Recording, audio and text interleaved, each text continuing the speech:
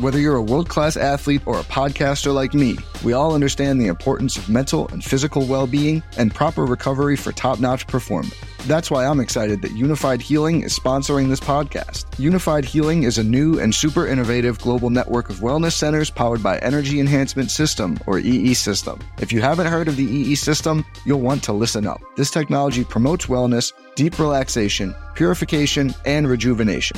In hundreds of locations across the globe, access to a center is easy and affordable. Interested in experiencing the EE System technology for yourself? Go to unifiedhealing.com/bluewire to learn more and find a center near you. That's unifydhealing.com/bluewire. No material or testimonials on the Unified Healing website are intended to be viewed as medical advice or a substitute for professional medical advice, diagnosis, or treatment. Always seek the advice of your physician or other qualified healthcare provider with any questions you may have regarding a medical condition or treatment and before undertaking a new healthcare regimen, including EE System. Pele leaned in and said something to Freddie. Don't let them change you. Keep working on what makes you different and what makes you special. It was great advice, but it caused me some problems. But what could change Freddie Adu? Soccer is going to explode, and it's going to be around this kid. We were the Beatles. Everywhere we went, it was the Freddie Show. And with that came the expectation, and with that came the pressure. New episodes of American Prodigy drop Tuesdays from Blue Wire Podcasts.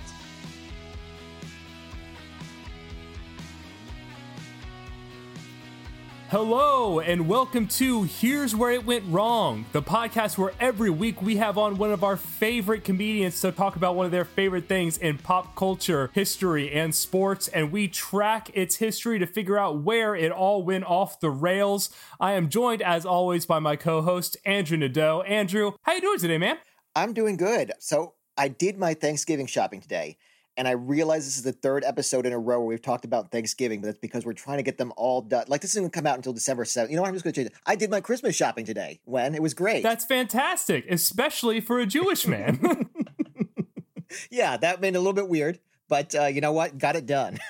I have not started mine yet. I'm waiting for all the Black Friday deals because once again, we're recording all of these in the span of a week so that we don't get bogged down the holidays. I'm sorry you're listening at Thanksgiving again, but I'm just waiting for all the deals because I've not done any of my shopping. Every week I'm terrified that some massive news is going to come out. And we don't cover the news, but I keep feeling like, oh no, something big is going to happen. We're recording too far in advance. We're going to miss it. And then I remember that's not what we do on this show. That makes no difference to our content. Not at all. We focus mainly on history. No one's going to really dive in here hoping for our take on the war that just broke out. Guys, there's not a war. I'm so sorry. I scared you like that. If there's a war tomorrow, we're going to feel so bad now.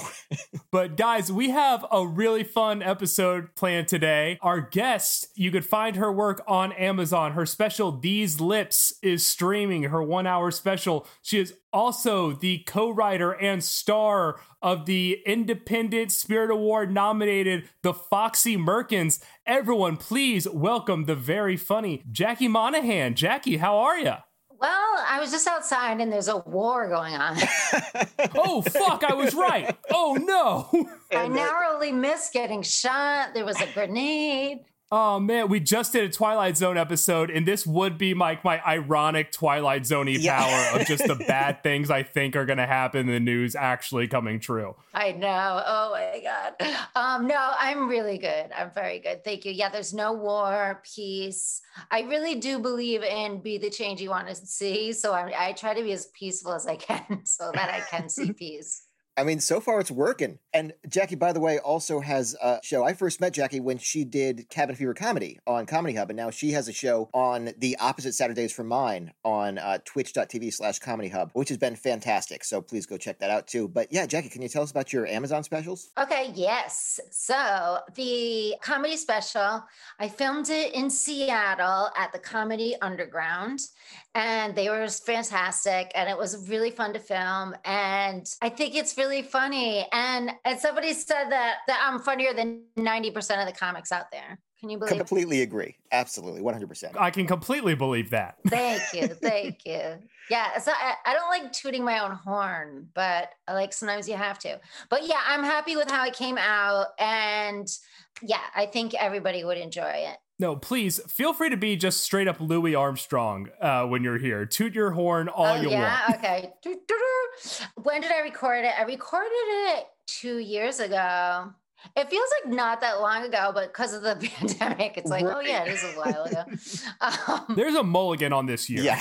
Right? I want to do another one. I'm kind of like really bummed that I can't. I mean, what do you do? Do one on Zoom? I mean, I've seen a couple people do it, but it's hard to pull off. I think we're kind of got to wait. I mean, I feel better about that because that means I don't have to get enough content together to release one. As long as I can't do it, I don't have to do it. I kind of feel like it might be interesting to do one that is evergreen, that like can't last forever, but save like jokes that could be forever for a stand-up crowd so you get all the energy from it. But absolutely, I don't know.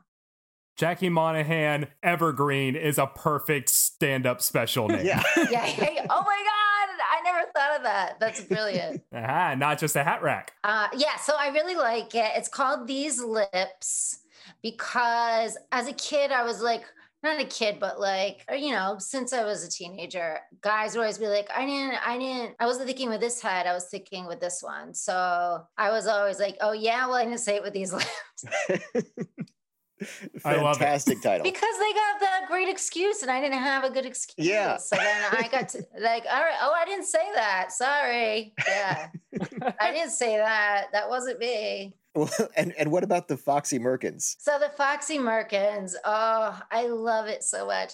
Yeah, it was at Sundance as well. I had 4 screenings at Sundance. First, I was in a movie called Codependent Lesbian Space Alien Seek Same. It was my first acting ever, and my part just kept getting bigger and bigger because I got along so well with the director. So I was supposed to just have a little cameo, and then I just got bigger and bigger. So it was really nice because we had so much fun just filming, like adding more stuff on. Like we finished all my scripted stuff and then we were just adding funny stuff because we had so much fun with it. Because I got to be an alien, like I wasn't bald cap and everything. And that went to Sundance too. And then after, she said, I would love to, and she teaches writing at Columbia.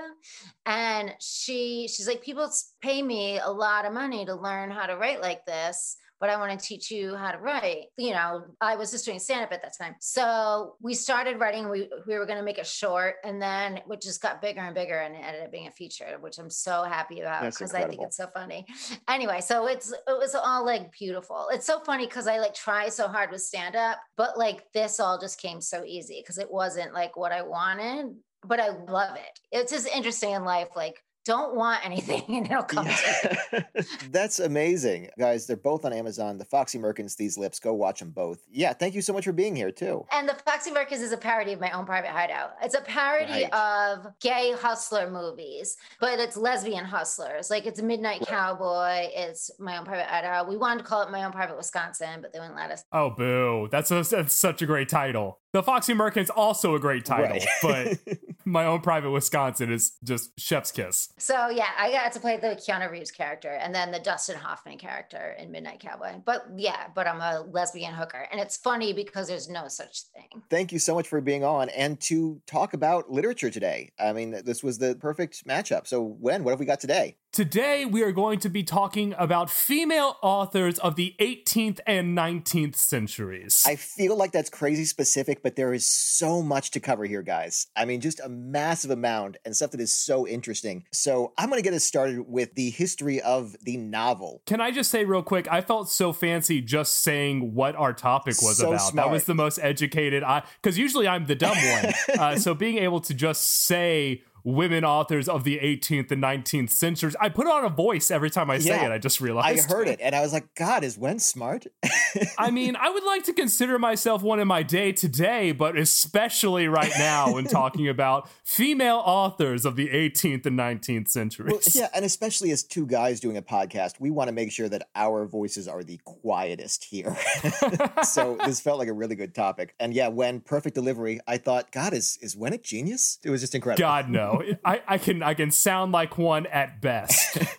Women authors of the 18th and 19th centuries. That was the millionaire from Gilligan's Island. It turned into that at the end. Still, Totally bought it. So yeah, we're going to dive into this. And we've got, first, these fantastic writers came out basically around the appearance of the novel itself. The novel was a new form of writing in the Western world at this point. Before this, stories used historical or mythological characters. Like all the relatability was in metaphor, not experience. But now characters were introduced that could mirror the lives of people actually reading it, which was groundbreaking, but it was also considered frivolous by the upper class, like the way romance novels are judged today. Like novels, like you're not reading about Hercules. No, this is about a guy who's going through the same stuff I am. And Daniel Defoe is often credited as being the author of the first English novel in Robinson Crusoe. There's a bit of debate on this. It's hard to pinpoint because the term itself is a bit ambiguous. But one of the reasons it's considered the first over similar works of the time period, like Swift's Gulliver Travels, which was 7 years later, is Swift still follows the previous form of selecting pieces of their protagonists' adventures. But Defoe in Crusoe, he follows the protagonist over their whole life and includes the mundane aspects and the boring parts. The world is built around the character. And I realize this is so commonplace today, but it was absolutely groundbreaking at the time that you are going to follow one person through their entire life, including what they might have had for breakfast. And that person never existed. Yeah, that was it. Yeah, before this, it was either real people or mythological characters. By the way, the first overall novel is credited to a Japanese woman, Minasaki Shikibu, and her work, The Tale of Genji. This is about 1,000 years ago, and the first real novel. But finally, the West catches up eventually. So I think what was interesting here was the Enlightenment allows for the emergence here, which some date that as early as 1637 with Descartes. Some say Newton's Principia in 1689. I'm a bit more inclined to agree with, but obviously started around Descartes' time. The French just say 1715 when Louis XIV died. It's like, no, didn't start till our guy kicked it. And then Enlightenment.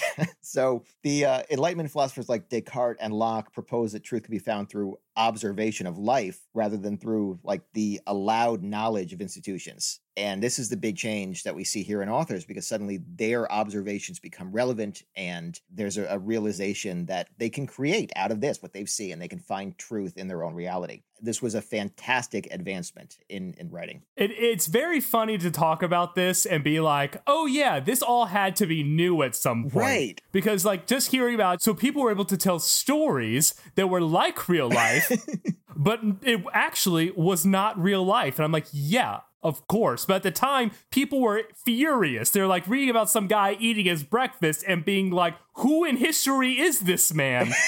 Is this Heracles? Yeah. Is this one of the lesser gods? Right. You couldn't even look it up and find out. It was like, no, it's just some dude. It's like watching Queen's Gambit and finding out it's not real. Yeah. I was so shocked when it turned out that Queen's Gambit was not based on a real life person. Like when I found out that was just you know what? Yes, that's exactly what this is. Because I was furious when I found out that I was telling people about a historical drama that I watched. We all were. Why is that? It was fantastic. I mean, it was a great series. I really enjoyed that. It's so good, but none of us wanted to believe that it was fake. I know. Everybody I know thought they were watching like a docuseries. Not a docuseries, but narrative. They did such a good job with it, and also it kind of felt like, why would you tell this story? I mean, unless it's real, like you have to trust that you can get the public into chess in the 50s. Like that's a bold leap if it didn't really happen. And they did. They did a great job. It's the most watched limited series in Netflix history, and it's only been out 28 days. It's so good.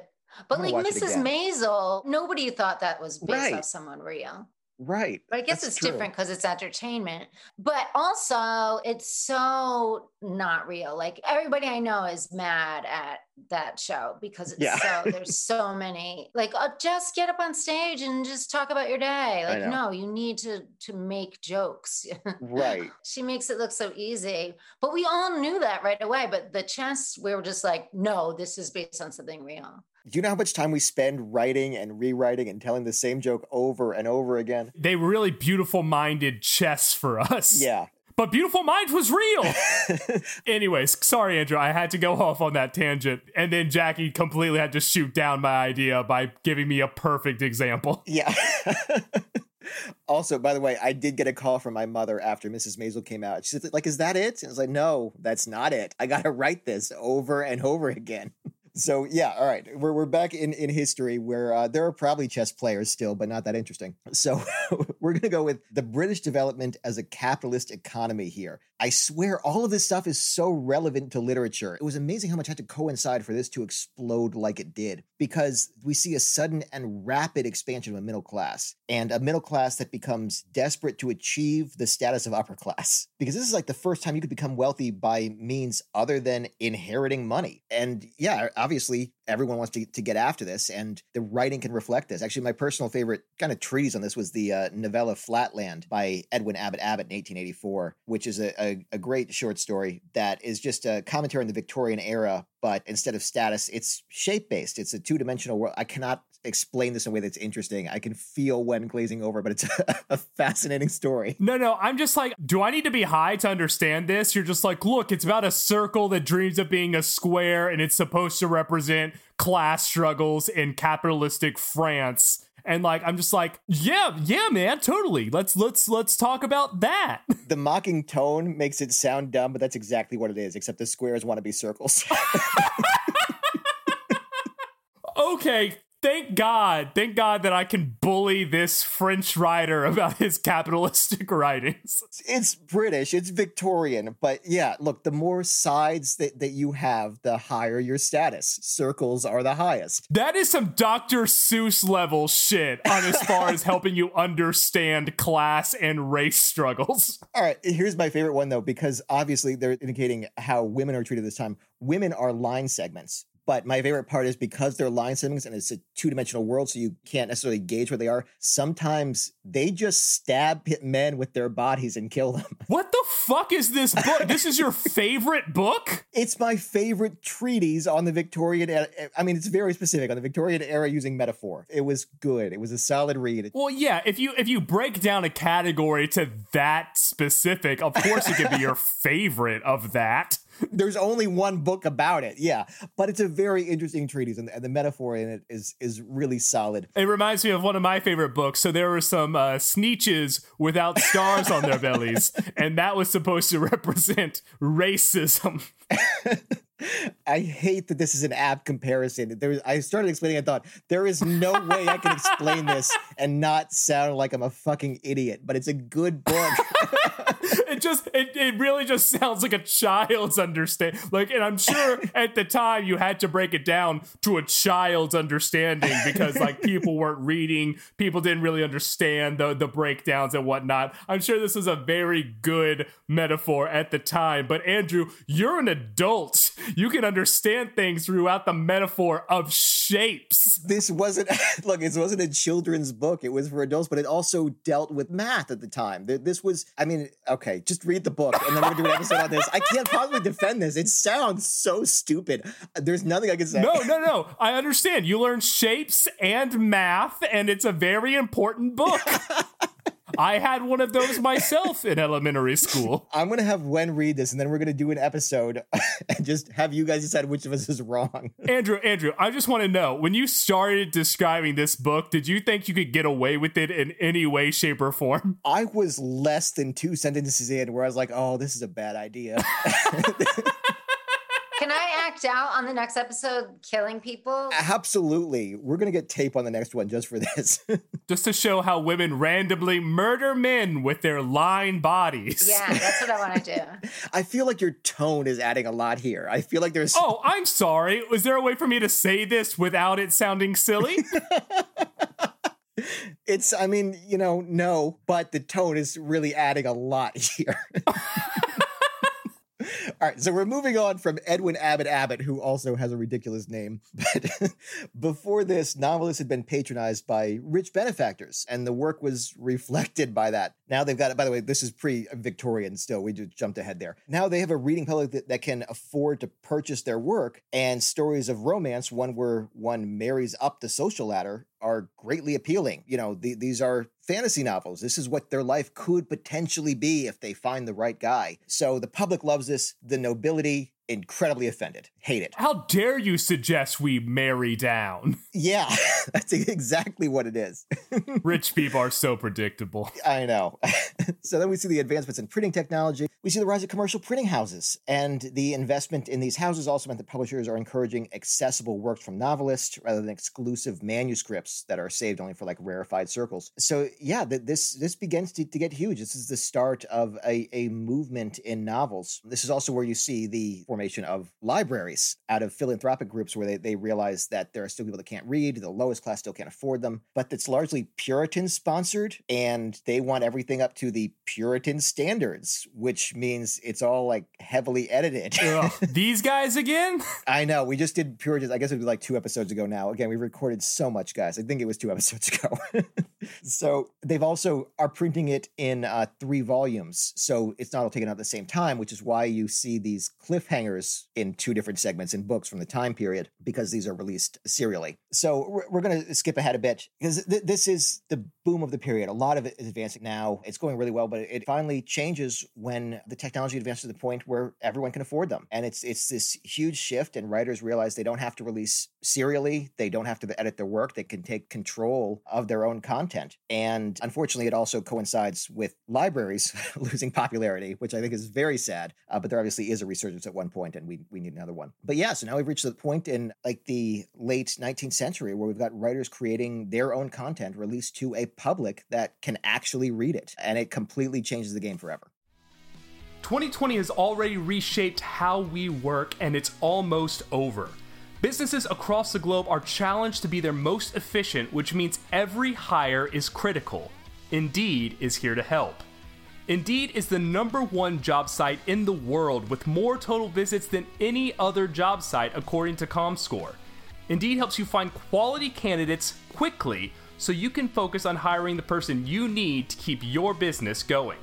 Unlike other sites, Indeed gives you full control and payment flexibility over your hiring.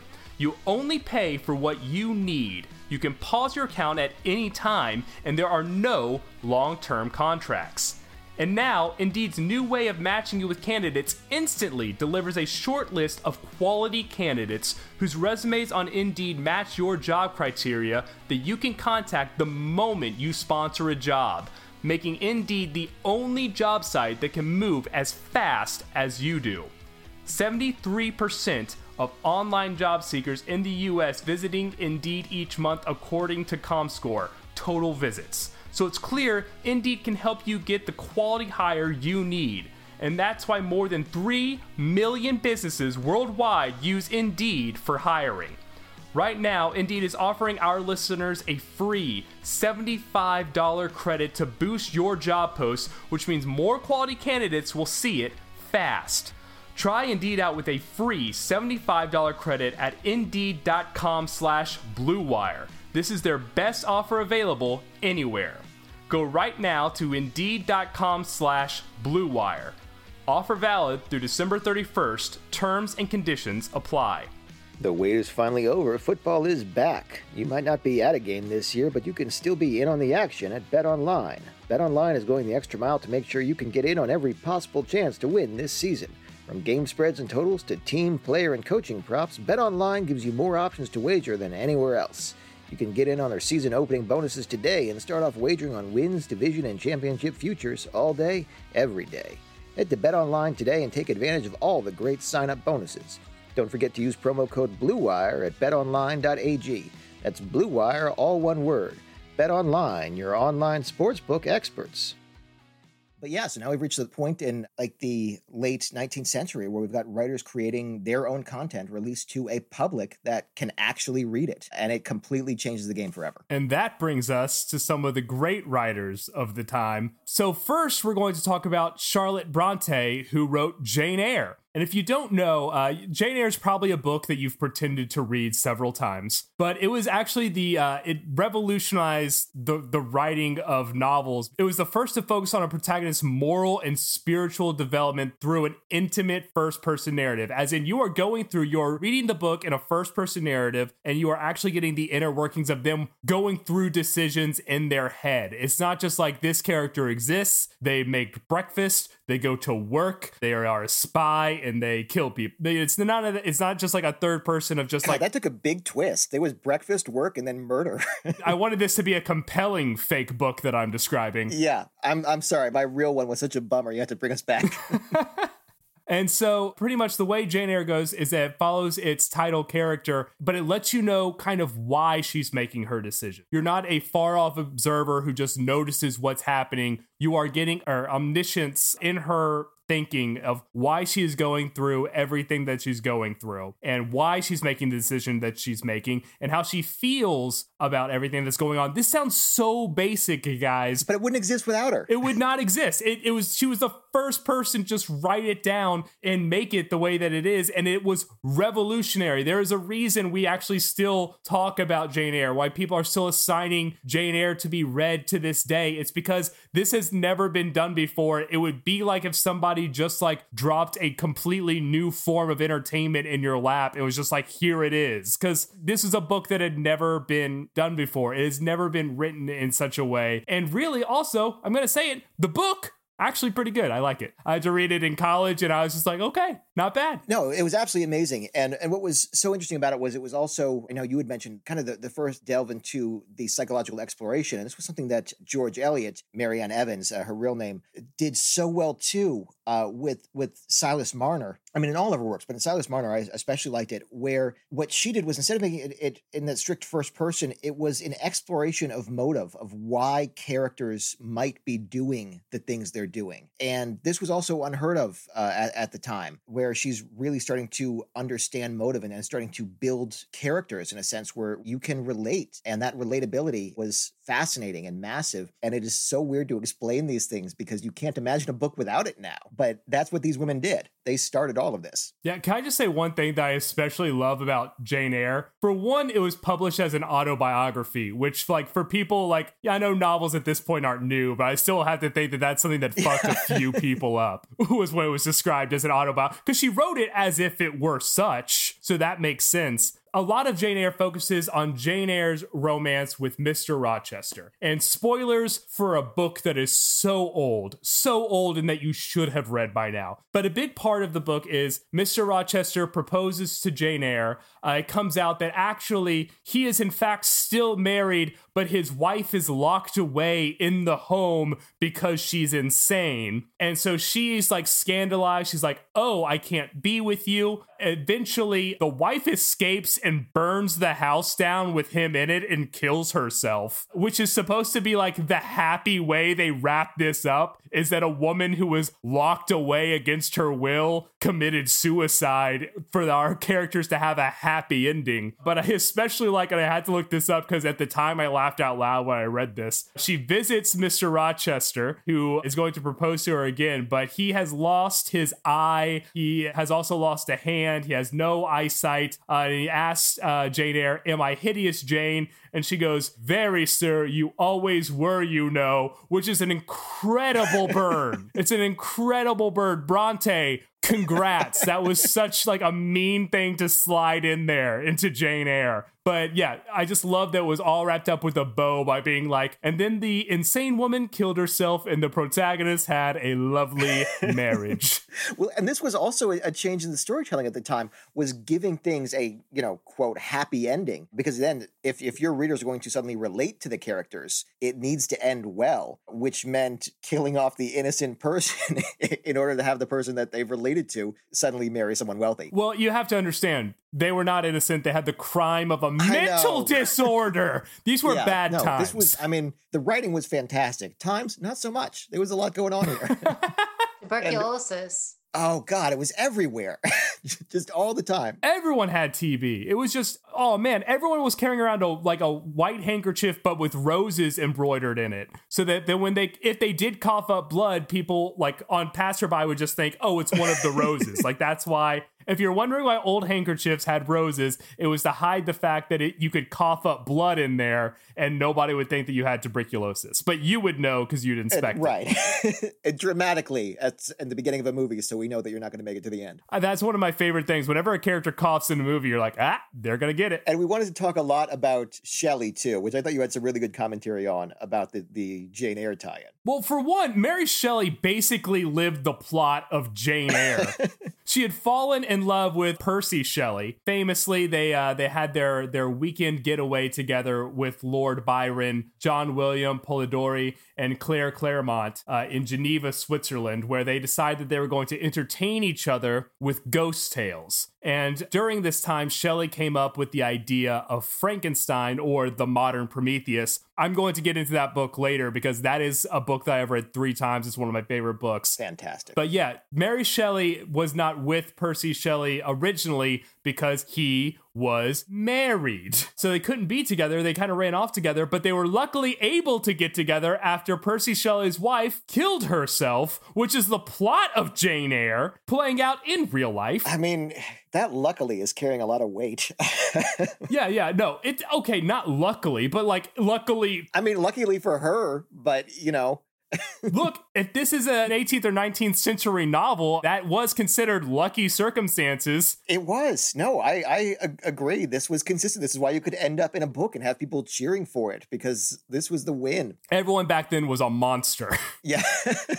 Which, you know, the plot of Frankenstein. God, everything comes full circle. So then you go into Mary Shelley's most famous work, which is... Before we hit Mary Shelley, because the Mary Wollstonecraft, her mother, the statue of her mother has just come out now in real life among much debate, because it's a depiction of a nude woman, which nobody should object to. That part's fine, except that Wollstonecraft spoke often about the objectification of women and how they should be valued beyond that. And now this nude statue has appeared, and this is obviously a big topic at the moment, and everyone has their own opinions on this, of course, but I felt like it's at least worth mentioning because Mary Wollstonecraft was an early feminist, and her work is absolutely inspiring and continues on today and is still something that is studied. So it's worth seeing where Mary Shelley came from, and you can see this history reflected in her work. And yeah, Google the statue. I mean, it's a good piece of art. Whether or not it's appropriate as Mary Wollstonecraft is debatable, but it's definitely worth looking up. I did not know that. That is actually very fascinating. When did this statue get unveiled? Maybe 2 weeks ago, maybe? 2 weeks ago. So wait. So you're telling me that they were just like, oh, we actually made this statue of a very famous feminist, and they were just like, and we're putting it in the nude just because we think that that's feminism. The sculptor said it's a representation of every woman, which is what Mary Wollstonecraft should represent, and to add clothing would take away from that, as that is not every woman. Their form is, which is an understandable point, but obviously in contrast with Mary Wollstonecraft's message of basically my body is the least important part here. This is what I'm being judged by when I'm this fantastic writer. So, which is obviously a constant issue for all of,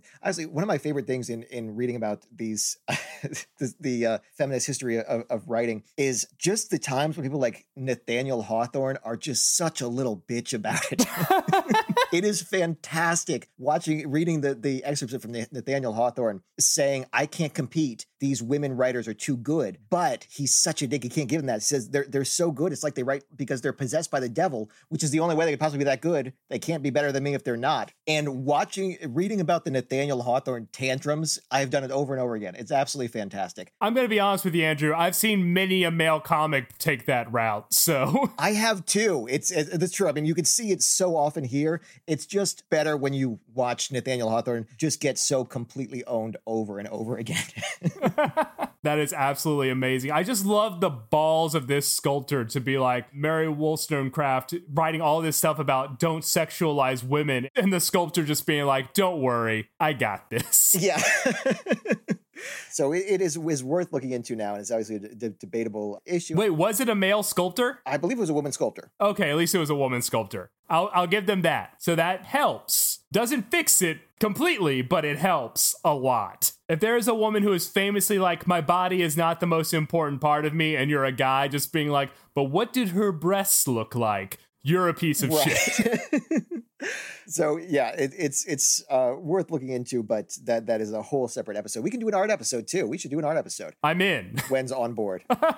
As with all of them, Andrew, whatever episode you want to do, I will figure out a way to learn enough about it to fake my way through one podcast. Guys, I cannot tell you the panic that set in when we had the guest on and they said, you know what, we should do an episode on Dragon Ball Z. And I just realized I have no possible way to prepare for any of this. I'm so glad when I have this absolute disparate area of study because I feel so dumb when we have to cover anything pop culture. So guys, we got you covered, but only one of us at a time. Speaking of pop culture, though, and Mary Shelley, her famous work is Frankenstein or The Modern Prometheus, which is basically the first sci-fi novel. The genre of science fiction did not exist before Frankenstein came out. You know the story. What you don't probably know is, if you haven't read it, is the monster is very intelligent, which is something that, like so many adaptations, just skipped over when they first started adapting it in the 30s.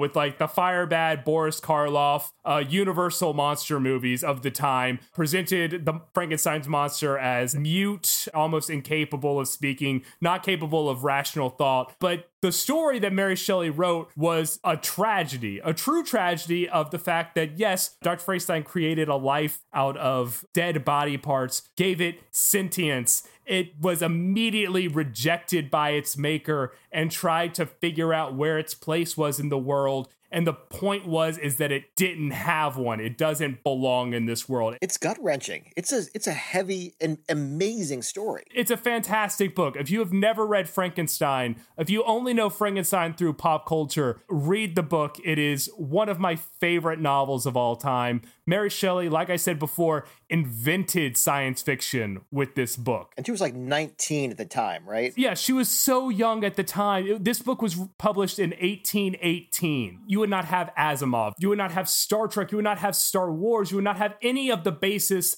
of the great science fiction building blocks without this little horror novel that came out due to a weekend away with couples that were just trying to kill time on rainy afternoons. And that is such like a mind-blowing thing to me, is that you would not have this whole genre of literature unless these couples weren't bored and looking for ways to entertain each other and hadn't figured out that you could all just fuck each other on a weekend away with a bunch of couples. I went on a rant. Frankenstein is one of my favorite books. I've read it 3 times. I wrote my senior high school paper on it. I wrote my brother's senior high school paper on it. He did not read the book. It's one of my favorites. I had to go on the rant. Anyways, now let's get into the crux of the show. Jackie, please tell us, where did it go wrong? It went horribly wrong when Emily Dickinson came to town and she kept trying to get her poems published and nobody would publish her. She went to every single publication and she got one poem published, but they added a title to it that wasn't hers and it just detracted from it. And then she ended up dying without ever publishing her poems. And then her sister Lavinia Dickinson found the poems, and then Mabel Todd, who was having an affair with Emily Dickinson's brother, who was married, and Mabel Todd was married as well. But she was more aggressive and she kept trying to meet Emily Dickinson, but nobody would Emily Dickinson didn't want to meet her. So she made up the rumor that Emily was a recluse. And then everybody jumped on it that she was a recluse and that she didn't want to be published. But Emily wasn't a recluse. She just didn't want to meet Mabel Todd because Mabel Todd was having an affair with her brother. That's incredible. Like the narcissism that it takes to just be like, oh, I would love to meet you. Hey, I'm good. You're kind of a bitch. I don't want to do this whole thing. And then the response being, wow, that hermit refuses to leave her home. She is scared of the outside world and does not want to be published ever. Meanwhile, she was, I mean, that's all she did. So you know how Steve Jobs wore the same outfit every day to take away that decision-making? Yeah. Emily Dickinson did the same thing. She wore the same thing every day. She just wanted to write. She loved writing and the poems that she wrote. And because we heard she was a recluse and that she wanted to only be discovered posthumously, which is a complete lie, she wanted to be discovered while she was alive. Right. She went to every publication and she went through every single avenue that she knew of to try to get published. And they ended up the first female poem published was Helen Hunt Jackson. And her poetry just wasn't as pushing boundaries as Emily's was. So Emily's poems were so outrageous and so pushing boundaries that it scared people, that because she was the first modern poet. It was homoerotic poetry. And it wasn't until 30 years ago that with the red light, they went over her poetry again and saw a bunch of erasures where really all wild. the poems were written to Susan, to a woman. So they were saying that she was a recluse that didn't want to be published, but yet she was having lesbian affairs. She had 2 that are known of, but there were probably more, but also a ton of her poems. She wrote 2,000 poems. Only 11 were published in her lifetime. And they were all like doctored up in some way. And without her permission. Yeah, without her permission. And they took her poems and erased Susan and put masters so that they were for 2 all different men, which wasn't true. They were all to Susan, but they didn't find out until the red light came out and they could see that they were erased. I am fascinated. I didn't get to that part. I read the part about master and the debate over who that was potentially applying to. And I hate these scholarly pieces where it's like, yeah, her best friend ever. They saw each other every day, shared a bed. That's friendship. And it's like, or maybe they were in love, considering all of her poems were about love. And this is, by the way, she was the first poet that I ever got into. In 4th grade, I was carrying around, God, I was a terrible 4th grader. I had her book in my backpack, and Edgar Allan Poe was the other one that got to do the same. I'll be honest with you, Andrew, I would bully you for this, but 4th grade was actually the year that I read Frankenstein. Yeah, there we go. Oh, I love the symmetry. Your inner children are going nuts right now. Yeah.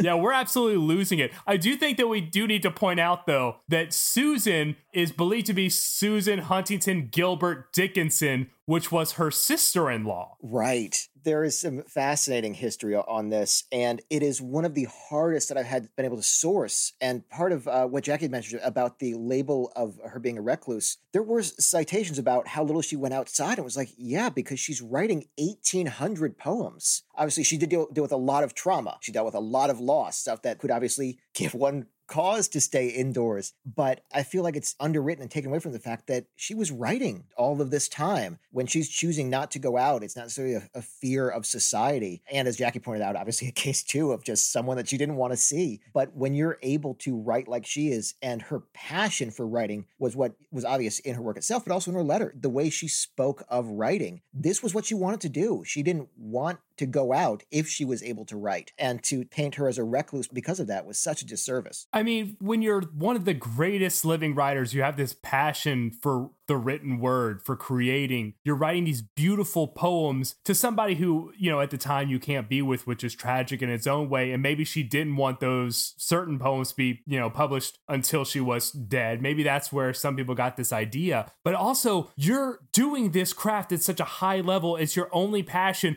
What are you going to do out in the world at this time? It was awful for you out there. Of course you're going to want to stay at home with your lover and writing beautiful poems. What did the world have to offer her? Right. And she wouldn't go to church. Like, she was one of the first people that was like, I'm not going to church. Right. So she would stay home and write and try to get Susan to stay home too. Say you're sick so we can do that thing we like. Yeah, that thing we like. I love it. And also, the people said that she has some dark poems, but the house was like, all she saw out the window was a cemetery. Like, she saw funerals all the time. Right. So she had some dark poems, but she had mostly beautiful romantic poems to Susan. Yeah. But they had deep passion. They had deep love. And to call her a recluse was such a disservice to all women, because I grew up thinking you don't want to be this passionate about something, you're going to end up being a recluse. You know, you don't want to love all, you know, putting everything into what you want to do, or you're going to be a recluse. Like, I really thought that. And I remember hearing an interview with Stevie Nicks, and she was like, yeah, I knew I had to like not get married and not have children if I wanted to pursue my passion. Like this is drilled in all of our heads because of Emily Dickinson. It is. And I think what mentioned how this came about, that they're saying she didn't want to be published in her lifetime. Part of this issue was that she said she wasn't going to change her work. She sent it to someone and they said, yeah, we might be able to put this in if you do this. And she said no, because she was strong enough and confident enough in her work that she knew it was better as it was. And obviously it took far too long for people to recognize it, but she's writing in form and meter that has not been done before. And she is inventing essentially a new form of poetry. And that's why it's so groundbreaking. It's not just that it was good or clever or beautiful. It was that this way of writing hadn't been done before. And she was confident enough in her ability and in the quality of her work that she refused to have it published in any other form. And as Jackie pointed out, yeah, there were 11 pieces published by the person that she sent them to without her giving permission to do so. And it's such a shame. And thankfully, since then, the originals have come out because, yeah, when she passed, her sisters found these collections of 400 poems each, just these massive works. And there was debate about what to do with them. And thankfully, we've seen them since then because they're beautiful and concise and breathtaking. And honestly, if you haven't read it, they're all very quick reads. You can go read 5 in 5 minutes. It'll take you no time, but it's worth looking up. And especially if you have any interest in poetry, because you'll recognize it as stuff from today, as form that makes sense, and know that it didn't exist before her.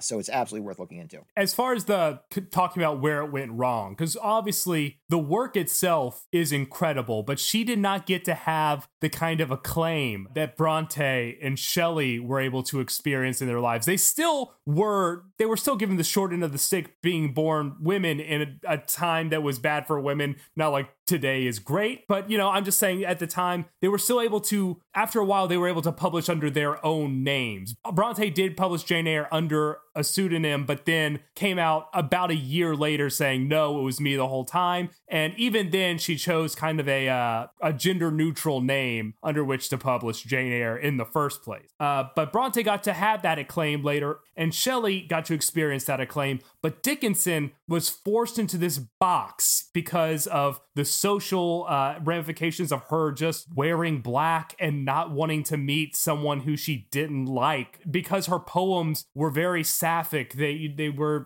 to women, which is fine, which is beautiful. They're beautiful works. But because of who she was, she didn't get that acclaim in her life. And it's just so sad. It absolutely is. And one of the things I've got in my notes here when we're deciding where we want it to be, where it went wrong, my notes, I just got a vague patriarchy because this was so consistently the issue. And as Wen pointed out with Bronte, when she released her work, critics were mad because they couldn't tell who wrote it. There was an assumption that it was a man because it was good. And that was what was assumed at the time. But when it came out later, what bothered them so much was that she just transcended what was then considered gender-specific tone. There were things that they could point to and say, this isn't masculine, this isn't feminine. Now we have a much better understanding of that, of the fluidity of gender. Obviously, we still have a long way to go, but this was a time period where if you had that, it was entirely internal. There was no consideration here for that feeling of I'm a man and in a woman's body, or obviously that wasn't necessarily the case for these writers, but that I'm a woman and going to write in a tone that's generally considered masculine. This was something that people couldn't understand. They couldn't understand because it was improper, and they couldn't understand it because the men couldn't do it. The women could write like they could, and the men couldn't write like the women could. Talking about Bronte and Shelley, these were two genres that were created by these women. Right.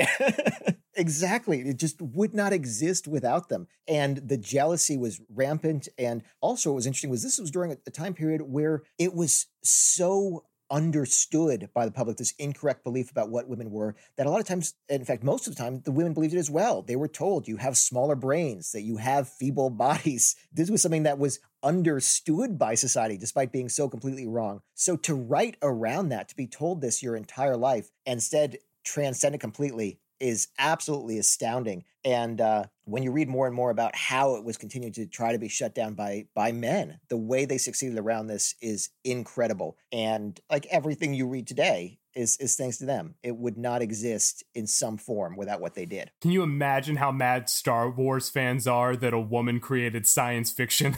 All right, so that brings us to In Their Defense, where one of us has to defend this. So, what do you have in their defense? Fine, I'll do it.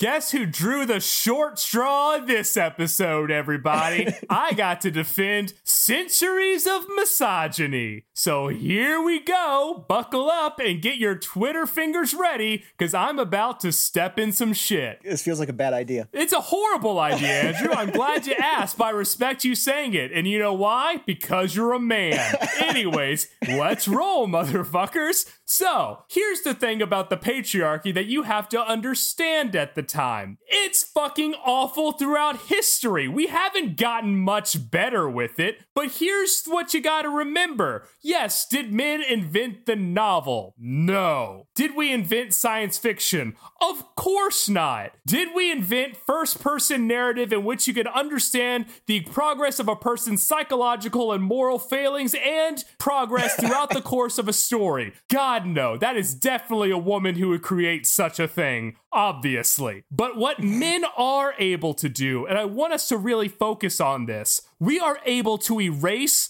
the name of a woman off of any work of literature you give us, and we can put a man pronoun or name on that with the best of them, okay? You give me the most beautiful poem you've ever written and say it's to a lady? No, I say not. I say it's to Mr. Penis McMahon. And you know what? Everyone's gonna read that and be like, this is gorgeous. It's a little weird that his name is Mr. Penis McMahon, but that's how they wrote it. And I'm over here in the corner like, nope, I just erased and I put the name in there. If you're thinking, oh, I love stories where people grow and they get better throughout and I understand their logical thinking, we did not come up with that. We did not actually do really that great with it when given the chance. We are very emotional monsters. But we are able to see a woman do that and think, I'm going to do that myself. And then we do, poorly, for centuries. We don't make Fleabag, but we sure as hell make Master of None, and that's what men do.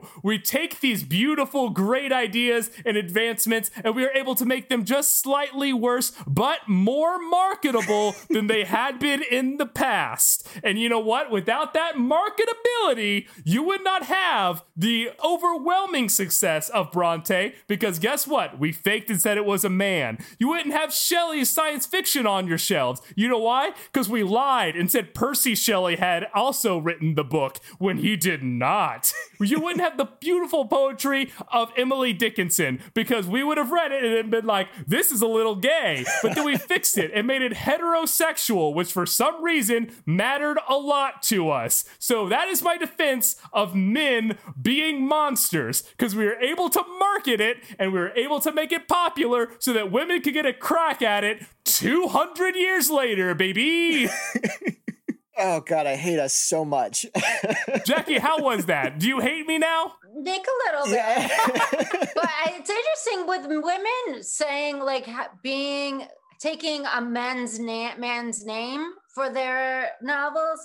I feel like it does give men like a window into being sensitive. Like if the women just made their novels and had their names on it, which they wouldn't have been able to do, but had they been able to do, it wouldn't have opened the window for men to be more sensitive because they had those novels that were supposedly written by men. Oh my God, Jackie gave us a real In Their Defense. No, I completely agree with that. I really loved Wen's sarcasm-laden one. I was 100% on board with the sarcasm of it all and just how much we wrecked everything. But I'm impressed Jackie was something real, because I was thinking on this and I had nothing. On a serious note, she was right. And you know what? There were probably a lot of men who did read Jane Eyre being like, man, this man is really killing it. And also like learning things about themselves because they were actually putting themselves in the mindset of a woman going through some terrible struggles of abuse, both physically and emotionally, as she was growing up. And I'm sure that actually probably did have a profound impact on a lot of men who then were later like, oh, a girl wrote this.